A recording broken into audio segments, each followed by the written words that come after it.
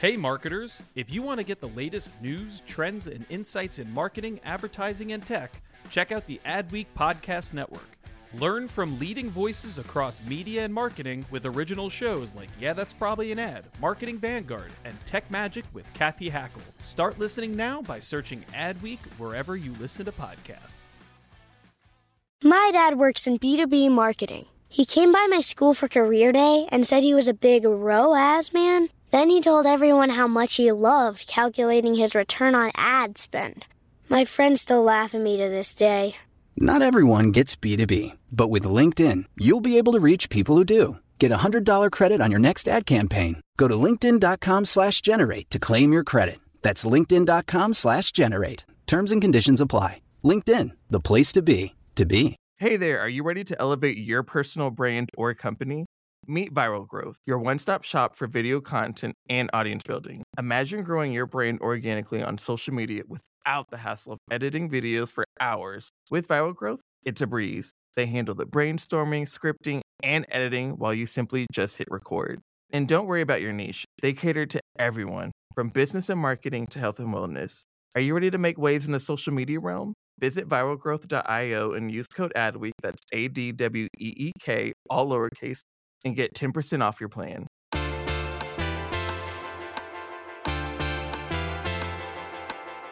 You're listening to Yeah, That's Probably an Ad. This is the Adweek Podcast, and we are on location in the Dominican Republic, where we are observing the judging for the One Show and the ADC Awards. And I am so pleased to be joined by Ray Shaughnessy, a creative director with Wieden & Kennedy, London. Ray, thanks so much for making time for us. It's my pleasure. So first, tell us.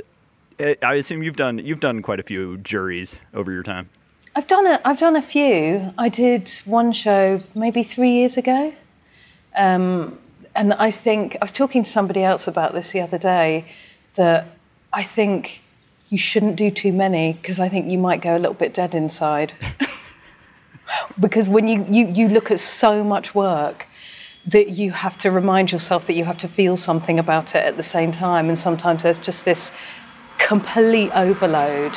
And I think if you were doing like 2 or 3 juries a year, I don't know how you do it. I don't know how you stay fresh to the work. Yeah, we were talking with some folks last night about it. At some point, you almost become like a professional juror, right? And yeah, there's a danger to that because you stop being you're on these juries to bring your professional perspectives to it, and to bring maybe what's the way that you guys look at things at Wieden London versus in a room. You start to get a little homogenous when you're all in a room together too often. Definitely.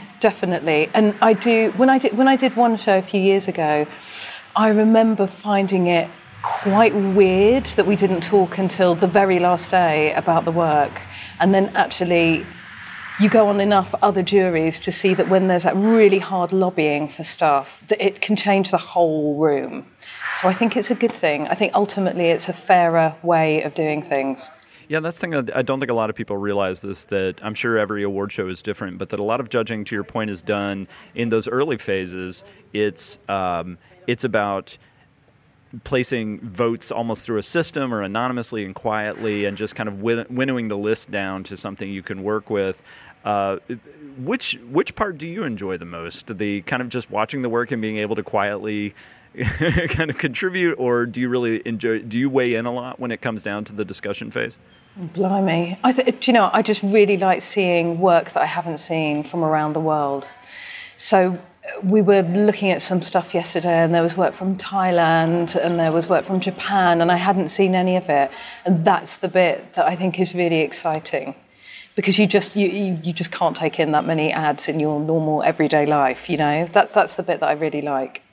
So what do you think are there's obviously always a lot of debate, especially in recent years, about the value of award shows, whether the industry, and especially the creative side of the industry, puts too much value into award shows. But what do you think are the real positive sides of creative awards? I think Kevin Swanepoel, who, and I probably haven't pronounced that right, who runs One Show, when he did the briefing at the start, he said this really kind of profound thing about, and be really careful about how you mark, because you can change somebody's career. And I thought, yeah, blimey, ultimately that is the thing that I think it does. I think it gives you a platform that you might not necessarily ever have had. And are there things that we should value more? And I should note that Wieden as an agency, as a network, has really pushed this conversation forward probably more than almost any other, except maybe Publicis, which of course backed out of all award shows for an entire year. But at the time, Colleen DeCourcy talked to us about the fact that Wieden almost did the exact same thing. Almost took a year off from awards, not necessarily to save money, but to just find another way to reward creatives that wasn't just kind of the same thing every year, awarding the same kind of work, and to get away from that traps. What should the creatives be in the industry be focused on other than awards? I mean, honestly, what Colleen says is absolutely true. I don't think I've ever been in a conversation at Wieden's where the focus of making good work was to get an award at the end of it. And I think you make good work for the sake of making good work and pushing things in a way that you haven't been able to push them before. And that's obviously not always possible on every single bit of work, but you'll always get something out of it. Ultimately, that's what you should be aiming for. I just think it's really sad if you're just hunting the award down. We did a special episode about Breaking 2, the effort that Wieden did with Nike and Dirty Robber to try to break the 2-hour mark on marathons. And I remember that one was really fascinating because it was straight up snubbed at Cannes. I don't think it was even shortlisted for a Titanium, which seemed bizarre to me. But also, talking to Nike on that podcast, they talked about this thing has had massive impact for us about our product development, the way we approach marketing, the way we engage with the marathon community, and that one to me is a real case study. In this case, it actually didn't win awards, but it had a huge impact on the client business and the way they approach product development. Yeah, I think when you're sitting in a room with clients or potential clients, you don't show that work and talk about the awards that you got for it. You talk about what it did for you. And I think that means different things in different ways. So your Nike example is one thing. We've had the Formula One account for 3 years. And I think our number one thing was to make sure that we kept fans happy so that they understood that when Liberty Media took over, that the racing was going to be taken care of. And that was our first port of call. So we did this rebrand. Race fans went crazy, hated it. And then within a year, us really paying attention to the thing that they love the most and making sure that they felt that raw energy again of racing, that meant that we were keeping this huge kind of fan population happy. And we didn't enter loads of awards for that stuff, Other people might look at it and say, are you just making kind of montage ads? And there was something about the way that we were able to just kind of grab the energy of what F1 is about. And they're the things that the client understands. That's the job that you've done. It's our first port of call is to keep those people happy and look what it does for our business. And then we can think about kind of growing. So you can't capture all that stuff in awards. And there's some stuff that you just are never going to enter awards for because it doesn't do that. So yeah, they're a funny old thing, aren't they? They're a funny thing. And I think even for the people who say, oh, bloody hell, I really hate awards, when you walk up to the stage and you get given one, you don't feel so bad about it. They don't just throw it on the ground and walk away. No, totally not. But it's worth saying that, especially at our place, they're really, really mindful about how much stuff goes in. Lots of people asking here, what's gone in from London? And I think maybe 2 bits. I've hardly seen anything. And that's not because we don't value it. It's because we just go, okay, this is the thing that we're going to kind of take a punt on, rather than just everything. Yeah, I feel like Wieden London is one of the quietest offices, which is not obviously a statement about the quality of the work you do, but I feel like it's one that obviously in America we've got Portland and New York has been on a huge creative tear the last few years of really cranking out tons of high-profile work with Dilly Dilly for Bud Light and tons of other work. But what do you say, is it in kind of like Wieden Amsterdam has this very specific atmosphere and kind of focus on innovation but what would you say defines Wide in London? Awkward Brits. I don't know. I think it's, you've got your head down, you're just trying to do good stuff, and I don't know what it is. I mean, I've been to a couple of different offices around the network, and I think that there is something that is essentially the same in all of them. And I think that it's all of the stuff that people say nice things about. But in the end, all the different offices have to have a feeling of where they are. And we're in London and we're Awkward Brits, and maybe that's the thing that is the different thing.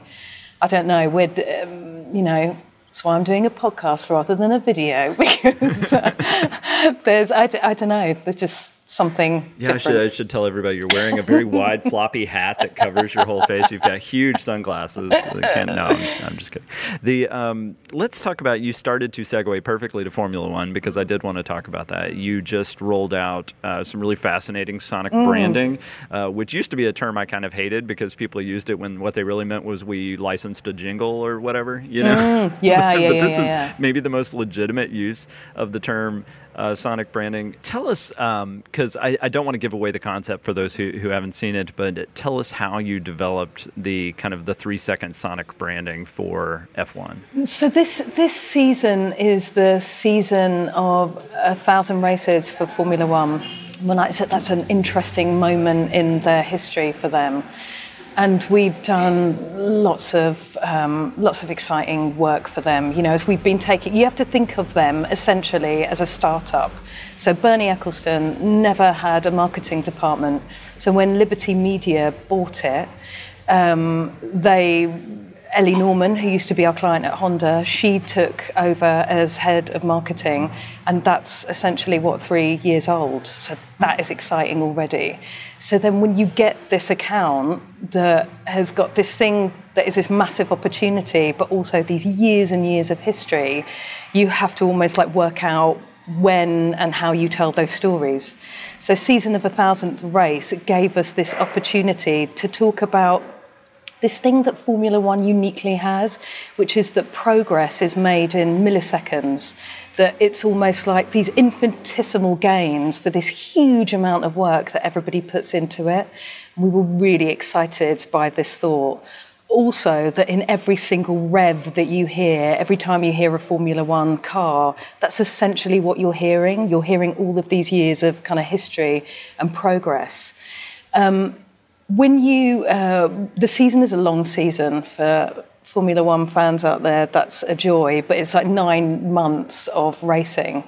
And so we always need a track for it. So we wondered whether there was something that we could do with this idea of how could we crush down this sense of history.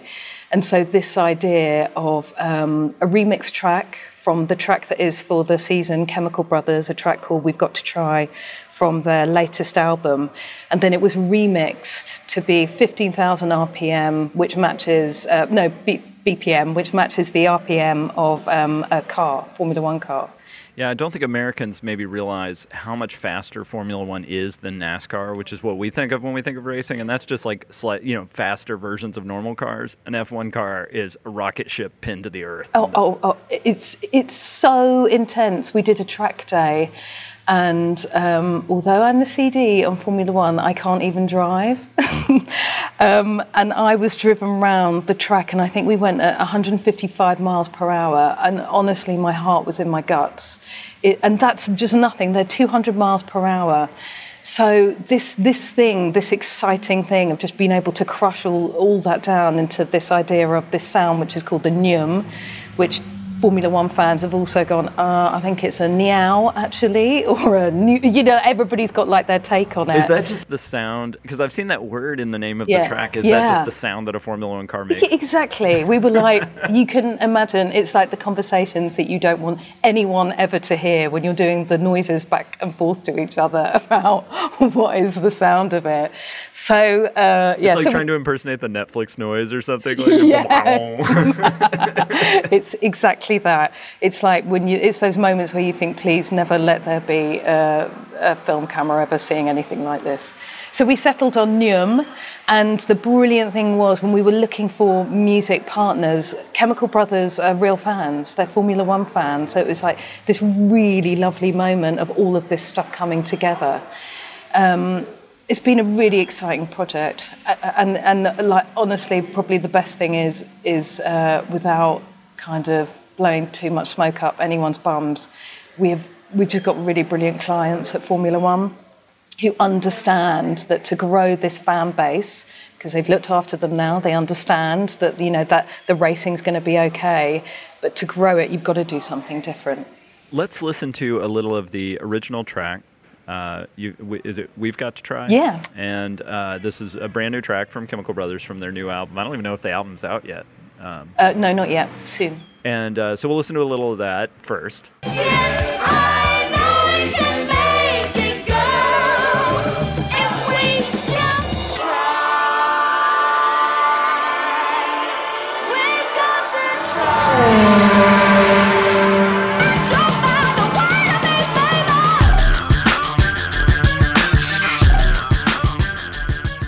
All right, so that was some of the full track at its normal speed. Now let's listen to it sped up to 15,000 BPM to match the 15,000 RPM of a Formula One car. It's like, blink and you have missed the entire song. But you can hear Neum. You can totally hear Neum. And what it is, rather than just being like only sped up, the engineers took the stems of the track so that you can recreate the shape of it, so that it makes that kind of car sound. And like you say, that's a new sonic identity, and we'll just be using it on lots of different stuff. So I have to know where this, because I wrote about this the other day, but I don't know the answer to this. Did you come up with the idea first and then test it on another track to see when we crush it down, does it actually sound like anything, or how did? You can't. The thing that we tried. So the Tom and Liam, who were the creatives, and then Chris Gray as well, brilliant designer. So we had this really great team, all excited by this idea of going, Formula One crushed into 3 seconds essentially, and when we sped up tracks first, it literally sounds like a robot dying. Like, it's just you can't listen to it. It's disgusting sound. I like the idea that you guys heard that and you're like, no, let's keep going. Yeah. We can do this. We're like, okay. Not as simple as we thought, because I think it's kind of deceptively simple. It sounds almost like a joke, like you say, when you hear it. Like, it was the most perfect moment when we looked on Spotify and there it was, like 3 seconds. So that's why there was just a lot of work that went into how do you take all of these stems of music and then kind of create this shape. And also for it to be musical as much as it is a sound. So you've got to have some musicality in there so that you've got that bit of Chemical Brothers as well. Mm-hmm. So honestly, I think at first people just didn't know what to make of it. And because Formula One fans are so passionate, they were literally like, what is this shit? Give us the track from last year. And we were like, do you mean the track that you first hated when you heard it? So, people just need time to get used to it. But it's such an important part of F1, the music. So there will just be some diehards who you put anything out there and they'll just say, The Chain. Just give us Fleetwood Mac again, because that was the track that was used forever in the UK. It's a really good track. It's a great track. Come on, I'm not hating on The Chain. But this has been a really brilliant moment in working on that account. It's been really good. My work partner, Dan Norris, he's the really big F1 fan. And when we got the account, like for him, it was like a boyhood dream. And so I had to very quickly learn and understand what F1 was all about. And the thing that is at the centre of it, like honestly, is just humanity, what human beings can do. I mean, this is a eternal challenge for people in advertising, is that we can't always get the accounts that we are personally tremendously knowledgeable and passionate about right out of the gate. Sometimes those people are in the pitches, but they don't end up being the ones that get that end up running the account.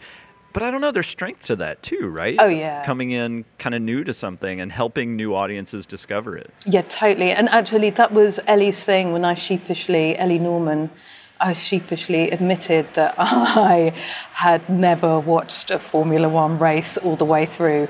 And she just said, but that's what we need, because if you want to get new people into the sport, then how do you do that?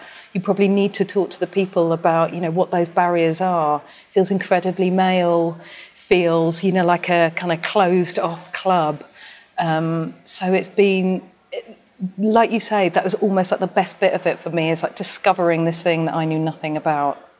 Don't ask me for all the rules though. I can't give you that kind of detail. I'm top line. Well, Ray Shaughnessy, Creative Director for Wieden & Kennedy London, thank you so much for making time for us today. Thank you. Nice to meet you. We'll have a great time judging. Cheers.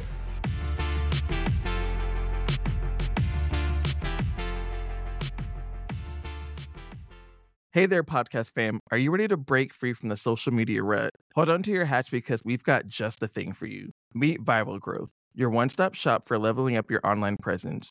Whether you're a personal brand or a company, they've got the tools and know-how to take you to the next level. With Viral Growth, forget about those endless hours of video editing. They handle everything from brainstorming to polishing your content so you can just focus on being awesome. And guess what? We're hooking you up with a sweet deal.